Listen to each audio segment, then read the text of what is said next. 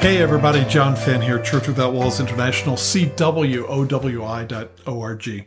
We are a group of like-minded people in many different nations who meet in homes, who rotate where possible who is hosting, and rotate where possible who is leading, so that all of us, recognizing that we're living, breathing temples of God, can share what Christ in us is doing, what he's showing us, and what our struggles are. And that way a healthy, balanced community and family of God rises up. And when you outgrow a house, because there's a core group of people who have been used to hosting and leading, when you start to outgrow a house by consensus, you multiply out because those relationships naturally fall into order there. They just naturally happen.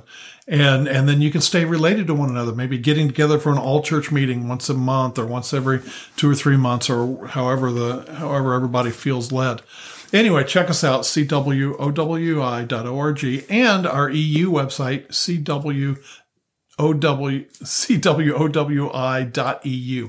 All right, talking today about the captain of the army of the Lord in a little more detail. We recognize mentally that Jesus pre-existed with the Father, but I want to provide documentation in Scripture today to show you how involved Jesus was, that is, Christ Jesus was, in the Old Testament, in the lives of the prophets and so many people. And there's many elements to get to, but I want to focus specifically on Isaiah 9:6 that says, "Unto us a child is born, unto us a son is given." Realize that the child born was Jesus in Bethlehem. The son who was given, that is, from heaven, God so loved the world that he gave his son. His son became a human being. It's that element of pre-existence before he was the son given that we want to look at today.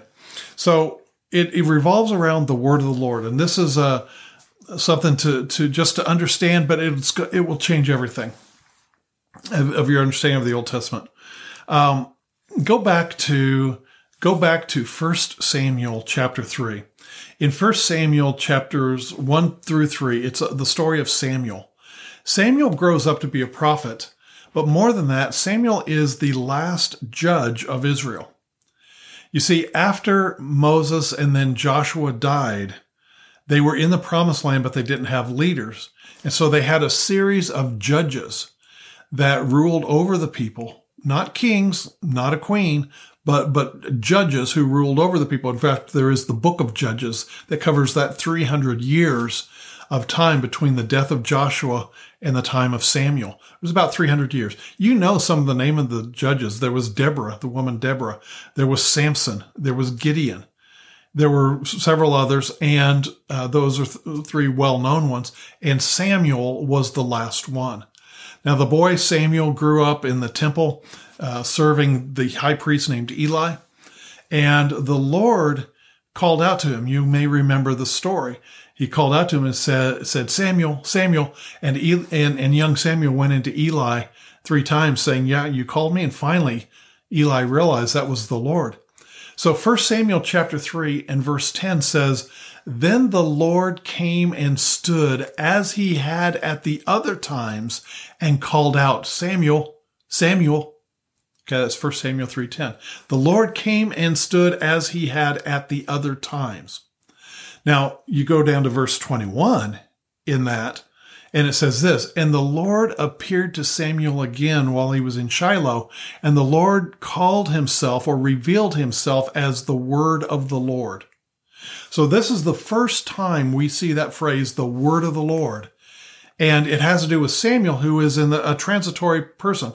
He is the last judge of Israel, and he introduces the first king of Israel, King Saul. It's during his judgeship that the people cry out for a king. They're tired of the judges. It's been 300 years since they've been in the promised land. They've not had a real leader to galvanize everybody consistently. They want to be like other nations. And Samuel introduces King Saul, the first king. So he's the transition, but he also sets the pattern for every prophet up to Israel and Judah that would come after him, because he's the first prophet of the nation, setting up the first king. Then he also then sets a precedent as the kings do for the line of David, etc. So he sets a precedent. So when the Lord came and stood in 1 Samuel 3:10, as he had at the other times, and then down in verse 21 of 1 Samuel 3:21, it says, and the Lord came and stood, or the Lord came and revealed himself to Samuel as the word of the Lord, or by the word of the Lord in Shiloh. So that phrase, word of the Lord, is something we want to look at through the rest of the Old Testament. So there's Kings and Chronicles and Samuel, 1st and 2nd Samuel, etc. There are the more personal letters, but I want to look at just the prophets. So we start with Isaiah, and I'm just going to start with Isaiah, and I'm going to walk through all the way to Malachi, just taking them in order. And what people don't realize is, as 1 Samuel 3:10 says, the Lord came and stood, as at the other times. And you go down to verse 15 through the second part of that, and it says this. It says, Samuel was afraid to show Eli the vision. Samuel was afraid to tell Eli of the vision. It depends on what translation you use. But it gets down to he was afraid to tell him of the vision. And then it says, and the Lord appeared to him as the word of the Lord. So we see that this association with where you see the word of the Lord mentioned, you'll see it is a vision. It is a visitation from the Lord.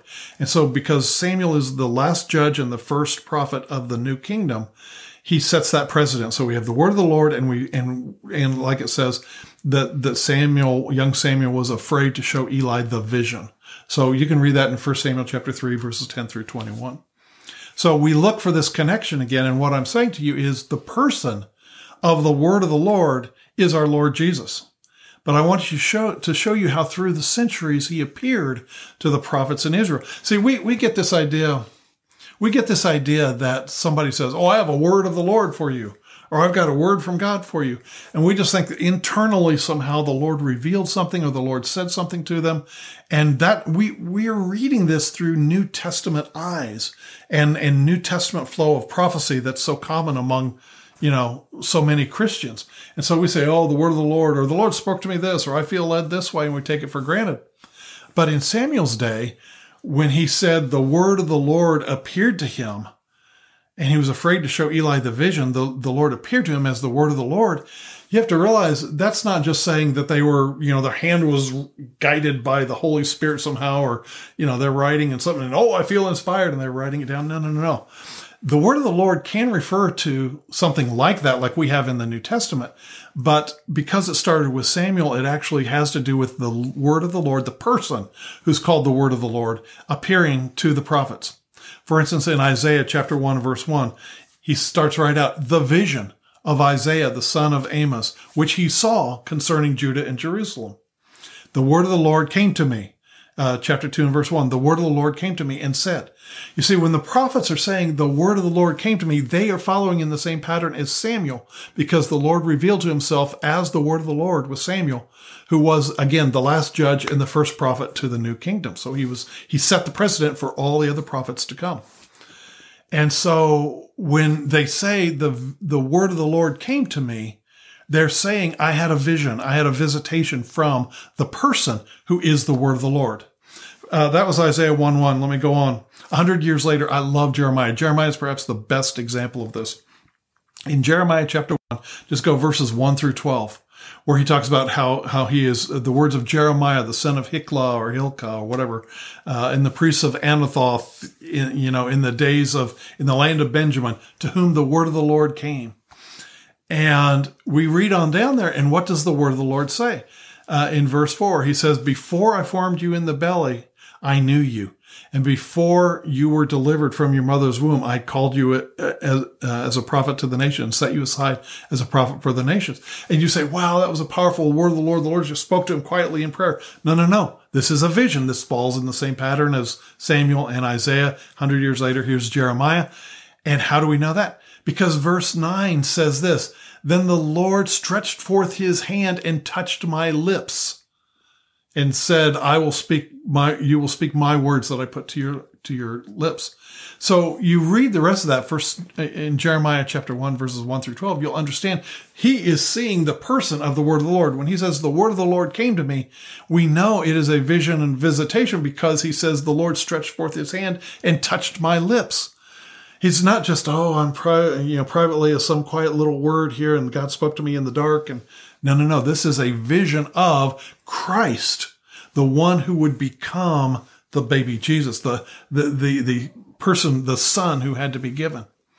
So I love that in there. But Ezekiel, let's go on. Ezekiel, I'm just going chronological order. Ezekiel 1:1, the visions of God. And at the end of chapter 2, chapter 3, he says in chapter 3 and verse 1, I think it is, at the end of a 7-day fast, the word of the Lord came to me saying, go to Hosea 1:1, the word of the Lord came to Hosea. And in verse 2, the beginning of the word of the Lord by Hosea, and the Lord said. Joel 1:1, the word of the Lord who came to me. Amos 1:1, the words of Amos who was among the herdsmen of Tekoa, which he saw concerning Israel. The word of the Lord which he saw concerning Israel. See, the vision of when the person of the word of the Lord shows up, they see him. So down through the centuries, that's Amos 1:1. Obadiah 1:1, the vision of Obadiah, thus says the Lord. Jonah 1:1. So we have this idea that Jonah was just internally spoken to. That's not it at all. The Lord came and appeared to him. Jonah 1:1. Now the word of the Lord came to Jonah. Verse 3, but Jonah decided to flee from the presence of the Lord. So there in Jonah 1:1 through verse 3, where it says the word of the Lord came to Jonah, and Jonah fled to Tarshish to get away from the presence of the Lord. So there it's very clearly, this is not just simply a word that's spoken to him in the dark sometime. Micah, in Jonah chapter 3, verse 1, the word of the Lord comes to him again. Micah 1:1, the word of the Lord which came to Micah, which he saw concerning Samaria and Jerusalem. Nahum 1:1, the burden of Nineveh, the book of the vision of Nahum. Habakkuk 1:1, the burden which Habakkuk the prophet did see. Zephaniah 1:1, the word of the Lord who came to Zephaniah. Haggai 1:1, the word of the Lord that came to Haggai. Zechariah 1:1, the word of the Lord which came to Zechariah saying, and Zechariah is all about the angel that visits him and then the Lord who visits him. Malachi 1:1, the burden of the Lord, of the word of the Lord to Israel.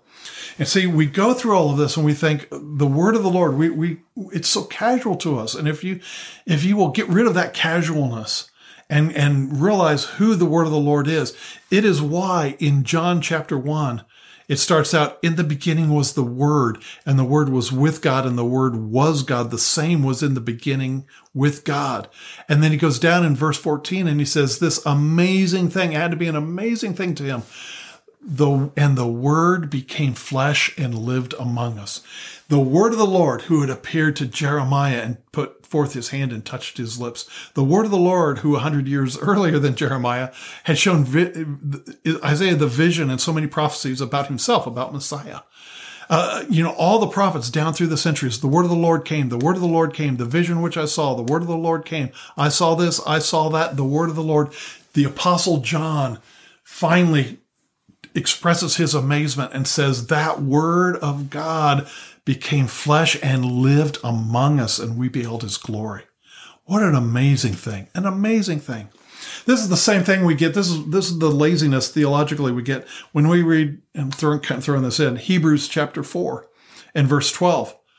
Everybody repeats that. The word of God is living and active and sharper than any two-edged sword, able to divide asunder between soul and spirit, joints and marrow, and critiques the thoughts and the intentions of the heart. And everybody says, see, the word of God, you need to be in there chapter and verse every day.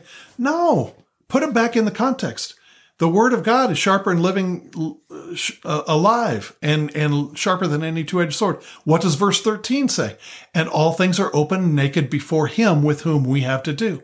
Even in Hebrews 4:12, he's talking about the person of the word of God. And yet we have this churchianity mentality that he's talking about a written chapter and verse that comes to you privately in the night, or the Holy Spirit guides a hand to write. No. The word of the Lord began appearing as the word of the Lord to the young Samuel, the first of the prophets of Israel and Judah, and all to the prophets all the way down through the centuries. The word of the Lord would show them things, would visit them, would come to them. In Jeremiah's case, stretch forth his hand and put it to his mouth. And finally, the Apostle John has the amazing revelation, and the word became flesh and lived among us. An amazing thing. Hope this has been a blessing to you. CWOWI.org.